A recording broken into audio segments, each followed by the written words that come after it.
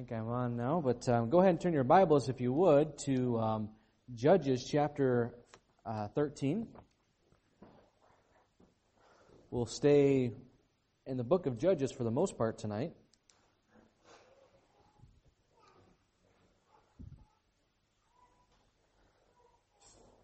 This month we've been learning a lot about correction, chastening, and the greatest truth that we've been learning is that it ought to be done in love. And that's how God does show that we are His children, that we are His own, is that He does correct us and He does chasten us when we start to go astray, when we start to go away from His will for our life. And the Proverbs 3:12, as it's our memory verse, says, "For whom the Lord loveth, He correcteth, even as a father the son in whom He delighteth." So He does it because He loves us, and because He has something for us, and He wants us to line up with what He has for our lives. And oftentimes we miss out on the blessings, we miss out on the rewards and things that God has for us because we want to do things our own way. And oftentimes He has to discipline us, and that's what we've been learning about. And but tonight I want to bring a message which I've entitled "Recognizing Correction Before It's Too Late." Recognizing correction before it's too late. Every person in here needed correction at one time or another. And probably most of us, when that correction was taking place in our life, fought tooth and nail against the one correcting us. And it's gotten us even further in trouble.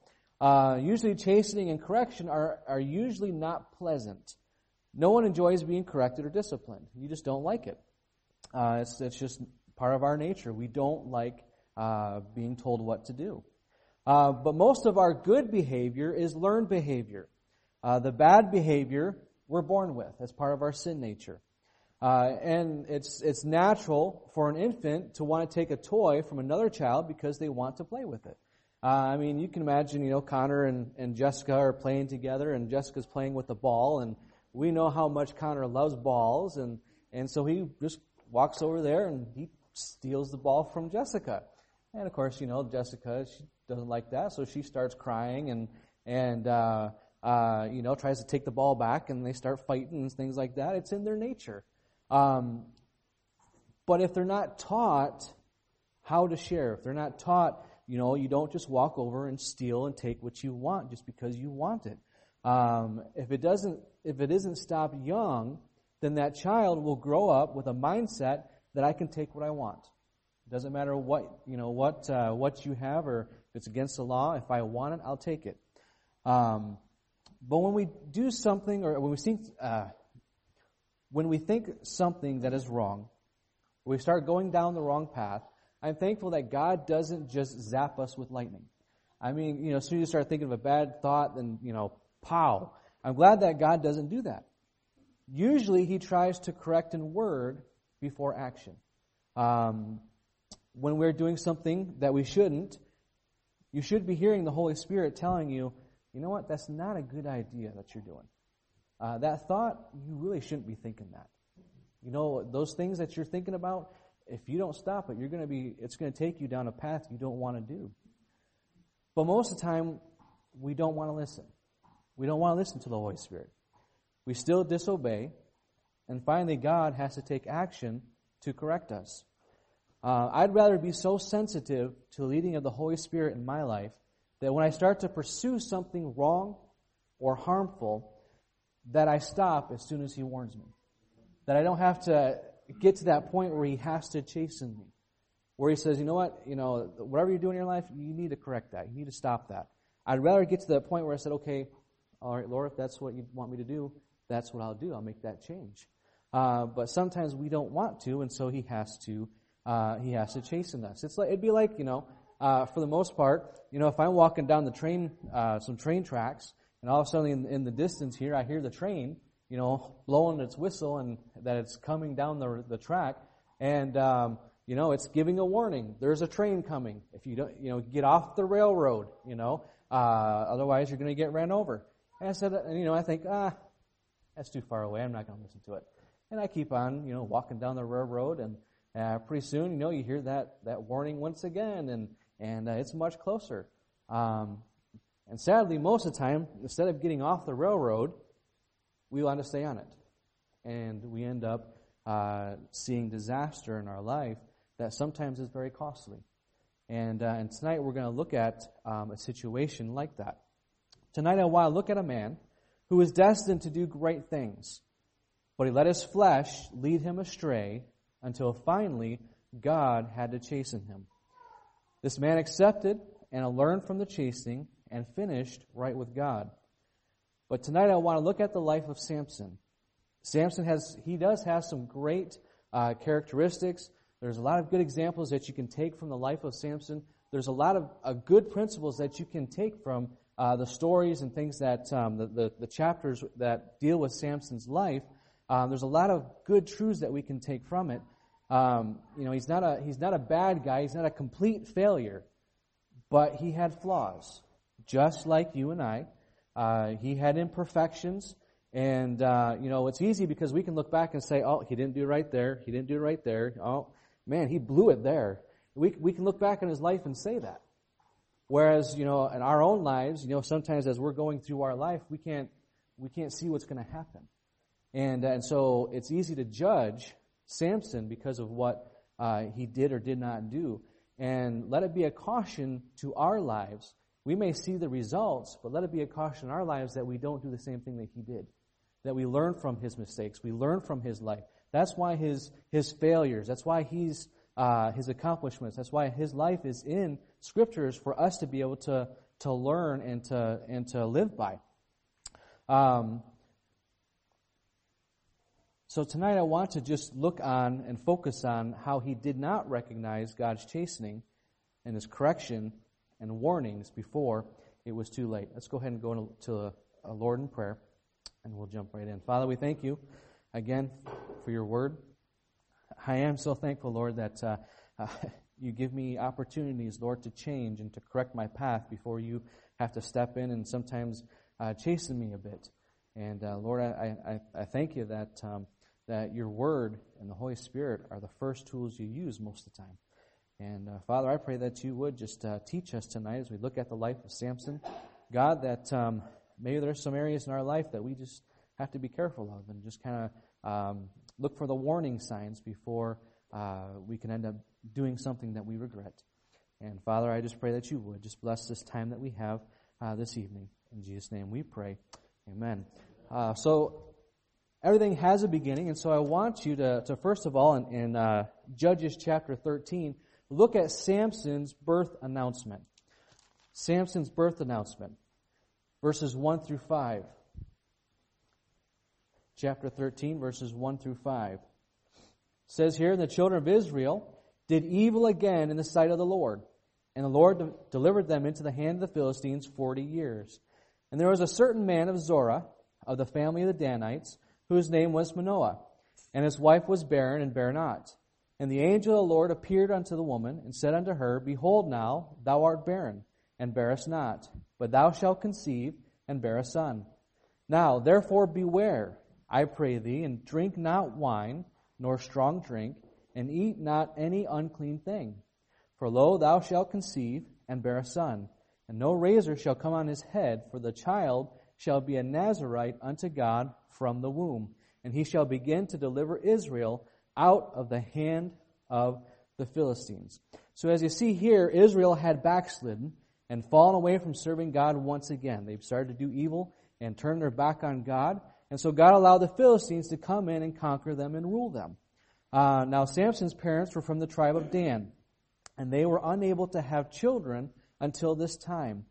And Samson's announcement of his birth was far from ordinary. I mean, most people don't have angels come to him and say, you're going to have a child. There's only very few circumstances that happen. But here, this happens in their life. So this is an extraordinary event. The angel came to his mother first and told her that she was going to have a son, but he gave her special instructions how to care for him. Look at verse 4 and 5 again. It says, Now therefore beware, I pray thee, and drink not wine, nor strong drink, and eat not any unclean thing. For lo, thou shalt conceive and bear a son, and no razor shall come to his head. So, here is probably one of the greatest evidences and proofs before modern medicine that showed that what a mother ate, what she took into her body, affected her child when she was pregnant. And so here she's being warned: don't drink any alcohol, don't eat anything unclean, because this is going to be a special child that is going to be a Nazarite. And so when she heard Nazarite, I think that kind of made her wonder a little bit, because usually a Nazarite was someone who was older, who could voluntarily make a vow to separate themselves for a period of time entirely to the Lord and to His service. But here she was told that he was going to be a Nazarite from his birth. So it wasn't a choice that really, to a degree, that Samson was going to be able to make for himself. This was going to be a part of his life. This is who he was going to be. Turn with me just real quickly to Numbers chapter 6, just to see this little bit about the Nazarite. It was a special vow and that people took to dedicate and to sanctify themselves before the Lord. So Numbers chapter 6, verses 1 through 8 real quick. This was an Old Testament principle.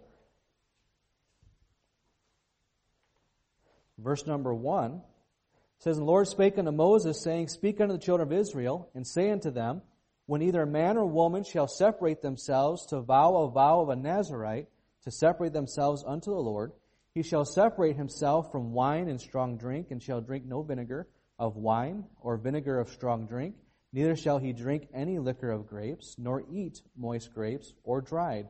All the days of his separation shall he eat nothing that is made of the vine tree, from the kernels even to the husk. All the days of the vow of his separation there shall no razor come upon his head, until the days be fulfilled, in the which he separated himself unto the Lord. He shall be holy, and shall let the locks of the hair of his head grow. All the days that he separate himself unto the Lord, he shall come at no dead body. He shall not make himself unclean for his father or for his mother, or for his brother or for his sister, when they die, because the consecration of his God is upon his head. All the days of his separation he is holy unto the Lord. So this wasn't just a mediocre thing that was being proclaimed upon her son. This was a very serious thing in God's eyes. That, this child is going to be separated for me. He's going to be consecrated for me, so that I can use him. And Samson was, just from the very beginning, he was remarkable, because from the womb, his life was to be dedicated to the Lord to serve God. And it's neat that it shows here that God had a plan for Samson before he was even conceived and before he was ever born. Before he was even conceived, God had a plan for him. He tells the woman, you're going to conceive, and Samson's going to be a Nazarite. He's going to be sanctified for my use. God already had a plan for him. Well, let's look this evening at Samson's struggles. The very next chapter, the very first verse that we read, Samson has grown up, and the first verse that we read about his adult life is the one thing that he's going to struggle with the most and will cost him dearly in the end. Look at verse number 1. And Samson went down to Timnath, and saw a woman in Timnath of the daughters of the Philistines. And he came up and told his father and his mother, and said, I have seen a woman in Timnath of the daughters of the Philistines. Now therefore get her for me to wife. Then his father and his mother said unto him, Is there never a woman among the daughters of thy brethren, or among all thy people, and thou goest to take a wife of the uncircumcised Philistines? And Samson said unto his father, Get her for me, for she pleaseth me well. But his father and his mother knew not that it was of the Lord that he sought an occasion against the Philistines. For at that time the Philistines had dominion over Israel. Then went Samson down, his father and his mother, to Timnath, and came to the vineyards of Timnath, and behold, a young lion roared against him. And the Spirit of the Lord came mightily upon him, and he rent him as if he would have rent a kid, a baby goat. And he had nothing in his hand, but he told not his father or his mother what he had done. So if you see here in verse number 1, as he's in Timnath, he happens to see a woman whose beauty is very pleasing to his eyes. He knows absolutely nothing about her. He doesn't know her name. He doesn't know who she is. Doesn't know what she likes. All he knows is that she's a knockout, and that's all he wanted. He just saw a beautiful woman, said, I want her as a wife. And that's what he did. So he goes back and he goes back to his parents. Matthew Henry said here, he said, he that in the choice of a wife is guided only by his eye and governed by his fancy must afterwards thank himself if he find a Philistine in his arms. It's really good counsel to those who are looking for wives. Don't just look for beauty, because you could have a Philistine as your wife. And she ends up not being a good thing for Samson. But Samson knew that she was also a Philistine. Somehow, some way, whether it was the way that she was dressed or because of the city that she was in Timnath, that he knew that she was a Philistine. She was a sworn enemy. And her people were the oppressors of Israel at that time. She and her people served Dagon and not Jehovah God. They served a completely different God that was against the God of Israel. Just as it was wrong for Samson to desire this woman, it's also foolish for a Christian to pursue someone who is lost, for they also serve a different God. They serve the God of this world and not the God of heaven. We'll see later that this woman will have power over Samson and manipulate him. The same goes for a lost person with the Christian. They will play along to make you happy or get what they want, and by that time it can be too late. It will cause a lot of future sorrow and heartache if you pursue someone who's not a born-again Christian. Now, Samson, he returns home to his parents, and he has almost like a complete disrespect and dishonor for his parents when he comes back to the house. Like the caution of the Holy Spirit in our lives, Samson ignored their advice about marrying a Philistine woman and told them to get her anyway, and to arrange the marriage.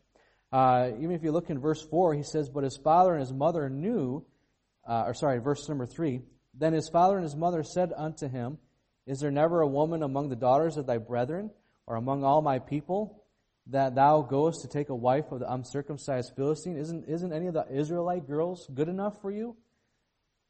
And Samson said unto his father, get her for me, for she pleaseth me well. He didn't care what his parents say, didn't care the caution that they were giving him. His parents tried their best to persuade him not to marry this woman, but when they saw that his mind would not be changed, they gave in. And sometimes that's exactly how the Holy Spirit works. The Holy Spirit warns us, cautions us, saying, you know what, you probably shouldn't go down that path, you shouldn't do this, and yet when we want to do it anyway, sometimes He lets us, and we get what we want. And it's not usually the best thing in our life. And so be careful sometimes that your pursuits are not what God wants.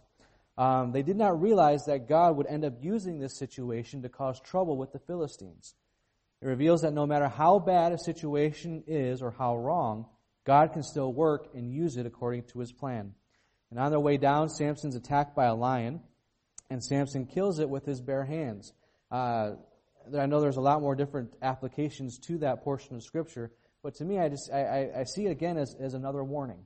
Here he is, a lion in a vineyard. I don't know very often how often lions are in vineyards in Israel. I really don't know, but for some reason this lion was in a vineyard, and when Samson was there, he attacked Samson. Let's look at verse number 10. Verse number 10 says here, so his father went down unto the woman, and Samson made there a feast, for so used the young men to do. And it came to pass, when they saw him, that they brought 30 companions to be with them. And Samson said unto them, I will now put forth a riddle unto you. If you can certainly declare it me within the 7 days of the feast, and find it out, then I'll give you 30 sheets and 30 change of garments. So most of us are familiar with the story. I'm not going to be able to tell everything, the whole entire story, because there's so much here with the life of Samson.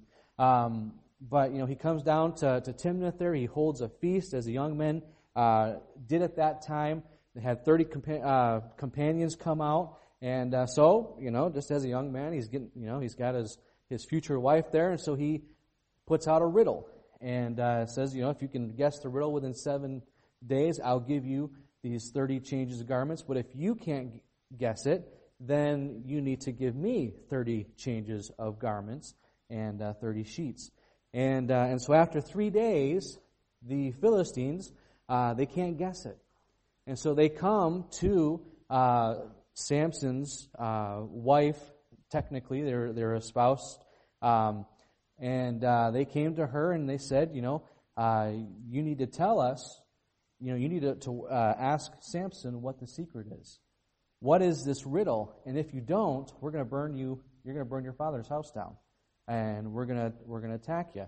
And so they basically force her to manipulate Samson. Look at verse number 15.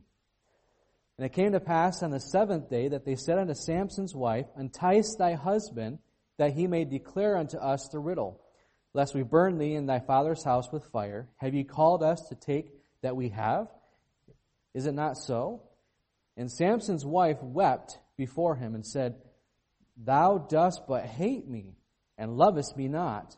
Thou hast put forth a riddle unto the children of my people, and hast not told it to me. And he said unto her, Behold, I have not told it my father nor my mother, and shall I tell it thee? So she says, you don't love me. Surely if you love me, you tell me what this riddle is. You tell me the answer. If you really love me, like you say you do, you would tell me this. Be very careful if you ever hear those words coming from somebody's mouth, because those are, usually they're being manipulative. And oftentimes you see it a lot with relationships before marriage. They'll say, if you really love me, you would do this for me. Be very careful of that. If someone starts saying that, you need to walk away and run away as fast as you can, because they don't have your best intentions at heart. They only want what they want. So be very careful. So anyway, look at verse number 17. And she wept before him the 7 days, while their feast lasted. And it came to pass on the 7th day that he told her, because she lay sore upon him. And she told the riddle to the children of her people. And so the 7th day comes, and he asks if they had an answer, and they give the answer to his riddle. And he knows that it was because that he told his future wife there the answer. And so he ends up going down to Ashkelon, a Philistine main city, and he kills 30 Philistines and takes their clothes and gives it to them. He fulfills his vow. But then he leaves in anger. He leaves his wife, and he just goes back home. He goes back to where his parents are, and so his wife is given to his friend instead. And so if you look here, just for the sake of time, we'll just summarize chapter 15 real quickly for you. So Samson, in chapter 15, he goes back to Timnath, and he wants to make things right with his wife. He brings a kid, and as a gift to kind of reconcile the relationship for just walking out on her and going back. And he finds out that she's no longer his wife, and she's been given to his friend. And when he pursues and asks why this happened, and the father says, well, first of all, I don't think the marriage was consummated, and because he left in such an anger that her father thought that he didn't want his daughter as his wife anymore, and so he gave her to someone else. And so Samson, he catches a bunch of foxes, and he sets their tails on fire, or branches between their tails, sets them on fire, has them go through the Philistine fields, and all the Philistine fields catch fire. And so the Philistines, they know that it's because of what has happened to Samson's wife, and so they end up burning alive Samson's wife and her father.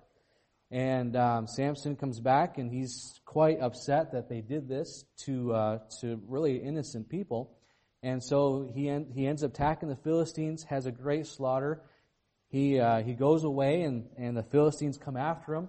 And that's when we read the great story about how he slays 1,000 Philistines just with the jawbone of a donkey there. And and that's the troubles, and that's how the animosity begins between Samson and the Philistines. Samson ends up temporarily delivering Israel from the Philistines and becomes a judge of Israel. But let's look at Samson's chastisement. Samson's chastisement in Judges chapter 16. Now, sometime after this great victory over the men that he slaughtered with the jawbone, he ends up going to Gaza.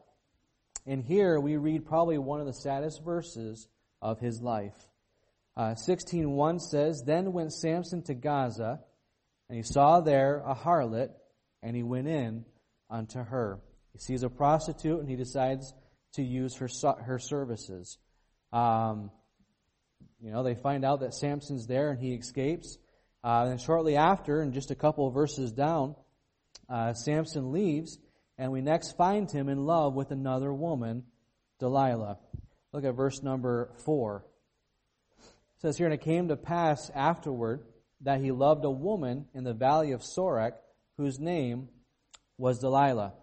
And the lords of the Philistines came up unto her, and said unto her, Entice him, and see wherein his great strength lieth, and by what means we may prevail against him, that we may bind him to afflict him. And we will give thee every one of us 1,100 pieces of silver." This woman's going to end up being his undoing. He's allowed his lust to go unrestrained. This woman was not his wife, and the Bible alludes that his relationship with her was very intimate and not a godly intimacy.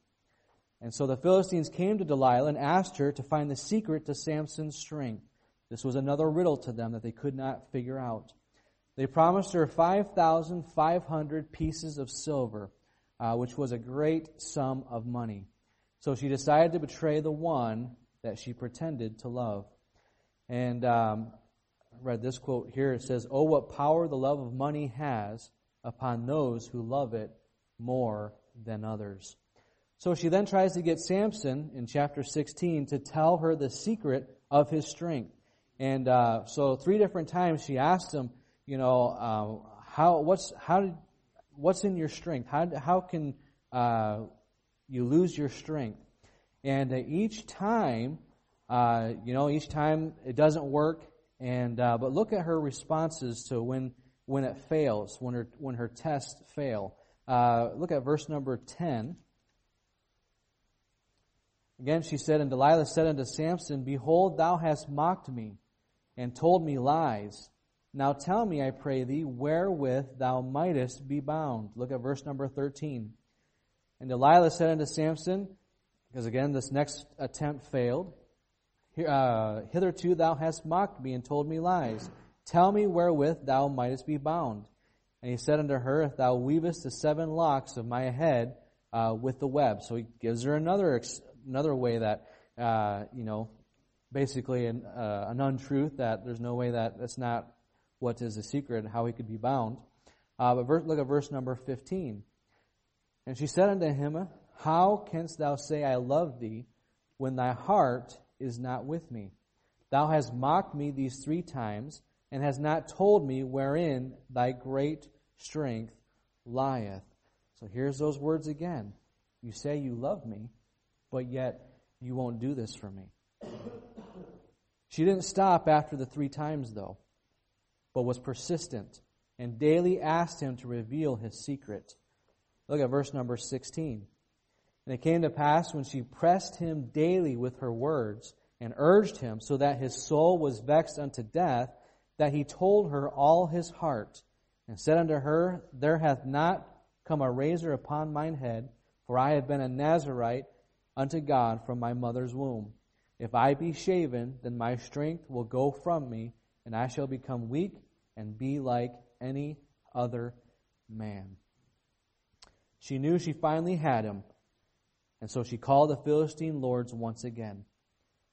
Sadly, she caused Samson to fall asleep on her lamp, and Samson was given a haircut, and he had no idea that it was happening. I'm guessing either she must have drugged him or did something to where he was completely out. Matthew Henry had a comment. He said, Satan ruins men by rocking them asleep, flattering them into a good opinion of their own safety, and so bringing them to mind nothing and fear nothing. And then he robs them of their strength and honor and leads them captive at his will. When finished, she called out an alarm like before.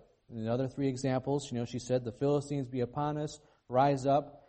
And when she says that to Samson, Samson gets up like he did in the past, and he didn't realize that God had departed from him. But in reality, Samson had departed from walking with God for a long time, and he couldn't even tell the difference when God's anointing left him. The Philistines captured him, and God allowed him to do something horrible to him. Look at verse, let's see here.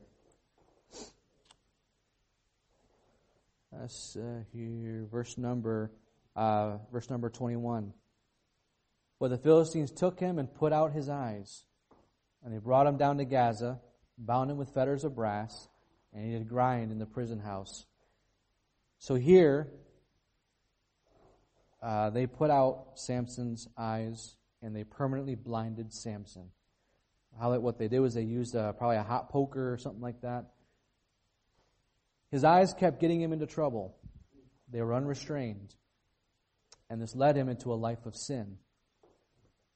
And so God had to chastise him, and he removed the thing that was causing him to fall. Ultimately, God used the Philistines to break Samson's pride and to humble him, and also to expose the sin in Samson's heart with his lust.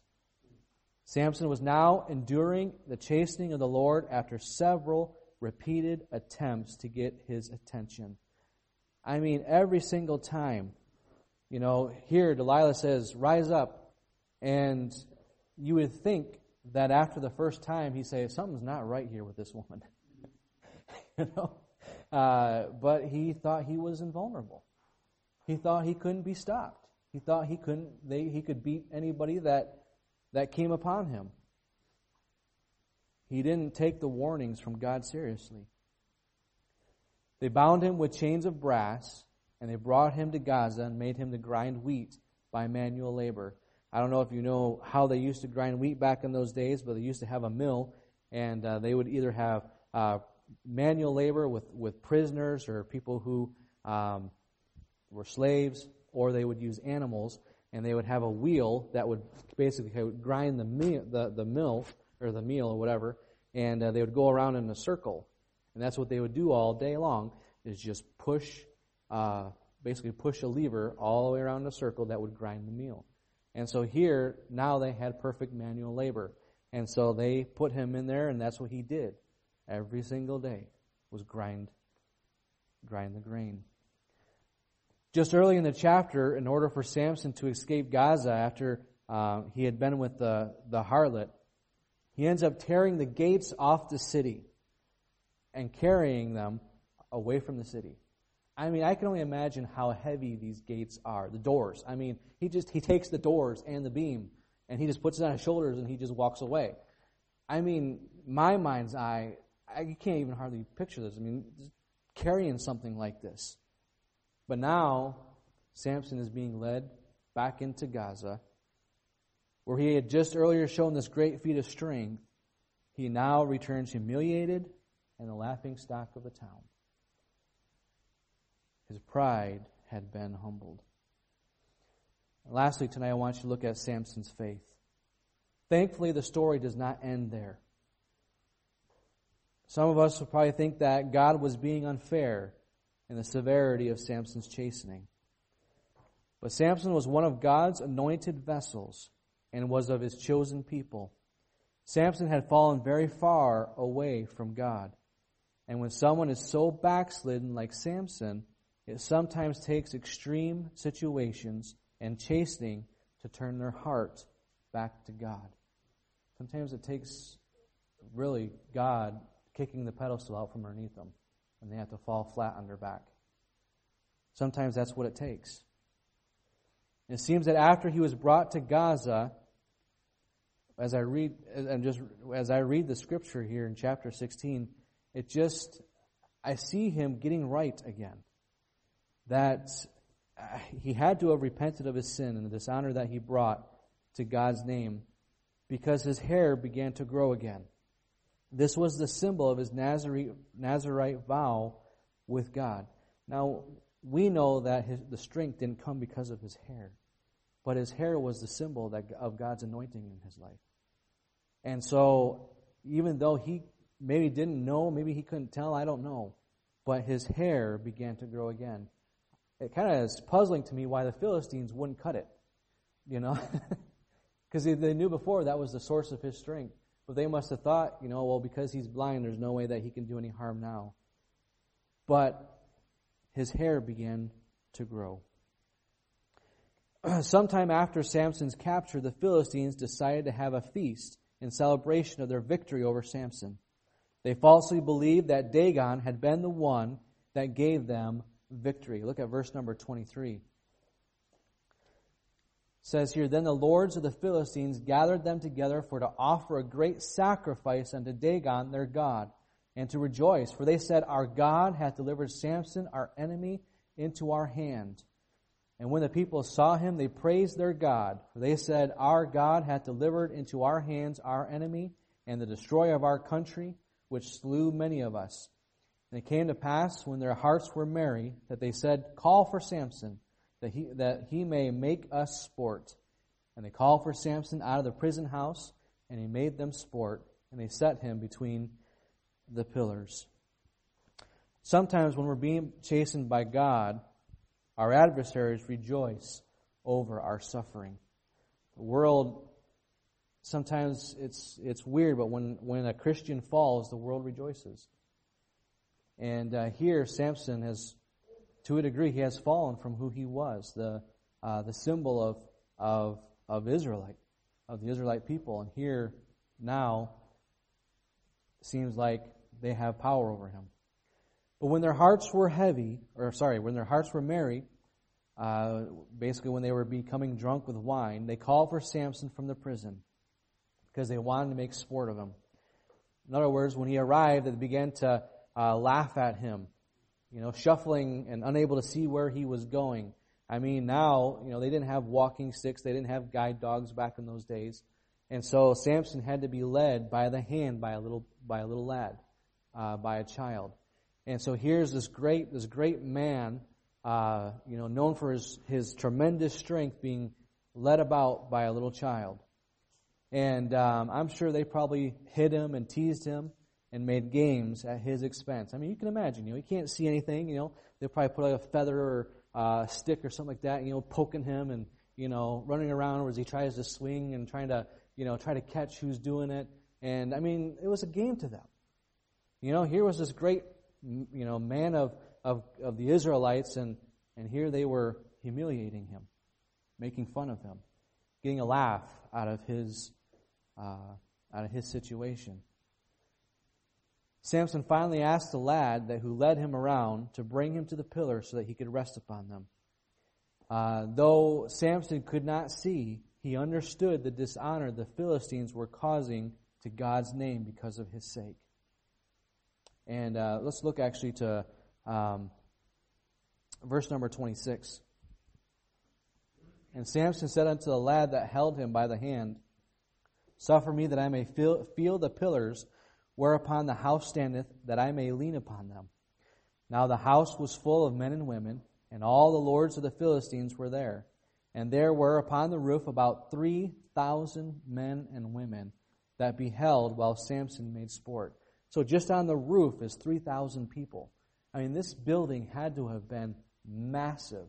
Where they were, and I mean, I couldn't even guess how many people were actually there. And said here, verse number 28, and Samson called unto the Lord and said, O Lord God, remember me, I pray thee, and strengthen me. I pray thee only this once, O God, that I may be at once avenged of the Philistines for my 2 eyes. And Samson took hold of the 2 middle pillars upon which the house stood, and on which it was borne up, of the one on his right hand and of the other on his left. And Samson said, Let me die with the Philistines. And he bowed himself with all of his might, and the house fell upon the lords and upon all the people that were therein. So the dead which he slew at his death were more than they which he slew in his life. Then his brethren and all the house of his father came down, took him and brought him up, and buried him between Zorah and Eshtaol, in the burial place of Manoah his father, and he judged Israel 20 years. So he prayed for strength one last time, finally realizing that it was God who gave him his strength and not his hair. In one final push with all of his might, he brought the house down, literally. All the lords who paid Delilah were probably in that number, and they all died. Samson ended up sacrificing his life, and with his last act, he slew more Philistines than he ever did during his entire life. In conclusion tonight, there are a lot of good things about the life of Samson I didn't highlight for the sake of time. But in general, the story of Samson is a tragic tale of a life that could have been lived for the Lord's honor, but was limited by the desires of the flesh and sin. I mean, can you imagine, with the great strength that Samson had, I mean, there could have been legends written of his exploits against the Philistines. I mean, you know, in men's camp this year, we learned about Adino and Eleazar and Shammah, and you know, in our mind's eyes, you know, we think of Adino killing 800 men at one time with a spear. He must have been a hulking guy and did some mighty things. But the biggest difference is that Adino was serving God. He was in God's will. He was doing what God wanted him to do. And I mean, can you imagine what could have happened had Samson focused his life upon God? I mean, we would be reading possibly more of his exploits rather than his failures, of the great things that he did. But sadly, we don't. Ultimately, Samson had a lust problem that he allowed his eyes to entertain it with. His eyes being removed didn't fix the problem, but removed much of the temptation. Samson's eyes got him into trouble. And Jesus actually said in Matthew chapter 18, verse 9, said, If thine eye offend thee, pluck it out and cast it from thee. It is better for thee to enter into life with one eye rather than having 2 eyes to be cast into the hellfire. Now, Jesus isn't saying go and pluck your eyes out. But he's saying if there's something that's in your life that is causing you to sin, that is causing you to stumble, that is making you fall and to trip up, cut it out of your life. Get rid of it. Stop, you know, if you have to, just get it out of your life. Cut it off. Samson was a man who was focused on himself and not those struggling around him. He judged for 20 years, and Scripture only records the struggles he had with his own personal issues. We don't see him helping other people. It's always about what he's going through. Sadly, Samson only reacted when someone did him injustice, never for the help of others. Every time he went against the Philistines, it was because they had done something to him. And it was back and forth, back and forth, back and forth. He always was reacting. I mean, when he was before he gave his life, he said, you know, that I may have vengeance for my 2 eyes. You know, that was his focus. It was because this is what they did to me. Let me have revenge. And it was the wrong focus. He was always focused on himself. Samson's a good reminder of the consequences of living for our own selfish needs and wants. You know, we as Christians can live our lives completely for ourselves. We don't have to live for God and do His will. But at the end of our life, and we stand before Christ, what will our excuse be? When we stand before God and God opens up the books and shows us what we had done in our life and what we could have done, what's our excuse going to be why we didn't serve God? Because of what we wanted to do? Because of what we thought was more important than God? I sometimes wonder if Samson had regrets after his life ended, that he had not lived wholly for God like he was born to do. I mean, I just kind of wonder if he thought about it, if he had regrets about what he failed to do. God had several times warned Samson, yet Samson did not listen. Today, God warns us through His Word and preaching, as well as prompting from the Holy Spirit within us. Are you listening for His guidance and direction, as well as His correction? Samson had to have known that the Philistines were in the house of Delilah when she kept asking his weakness and testing his answer. Instead of leaving her in the danger, he thought he was invulnerable, and he paid the price for the enjoyment of his sin in the end. Samson had gone so far away from God in his heart that it finally took severe chastening from the Lord to get his attention and to bring him back in line. The chastening of the Lord worked, and it brought Samson back, but at a great cost to Samson. But what's amazing, though, is that Samson did not grow bitter or blame God for his chastening. He didn't blame God for the reason why his eyes were put out. He accepted the chastening, and he corrected his walk with God. And when I look at the life of Samson, there's just so many things that, both good and bad. And I know I had to skip through a lot, but take time and read these few chapters. You'll see some things that hopefully will encourage your own life and maybe encourage you to maybe listen more and to look more for the correction when you're going the wrong way. And God is trying to bring you along the right way. And so let's go ahead and go to the Lord in prayer. And, Father, we thank you for your word. We thank you I thank you, Lord, that you do try to correct me. Father, had you not tried to correct me as I was growing up as a Christian, I don't think I'd be in church today. Lord, I had my own thoughts of who you were. I had my own, didn't know nothing about your word, and was in the world for 17 years. There were some things about me that were far from perfect, that had to be corrected, that had to be removed from my life. And I'm thankful, Lord, that as I listen to your word, as I listen to the preaching, as I listen to godly counsel from older brethren, that, Lord, you help me to remove the junk out of my life. Father, I know I'm not perfect yet. I won't be until I close my eyes in death. But, Lord, I thank you that you still work on me, that you still help me and direct me. And sometimes, Lord, I know you have to chastise me. And, Father, I pray that tonight as we looked at Samson, that, Lord, we might see maybe God is, Lord, you're trying to correct some people. Lord, that you're trying to tell them, don't do that. You're going the wrong way. I wouldn't do this. Be careful. That they would be sensitive to that. And God, that they wouldn't end up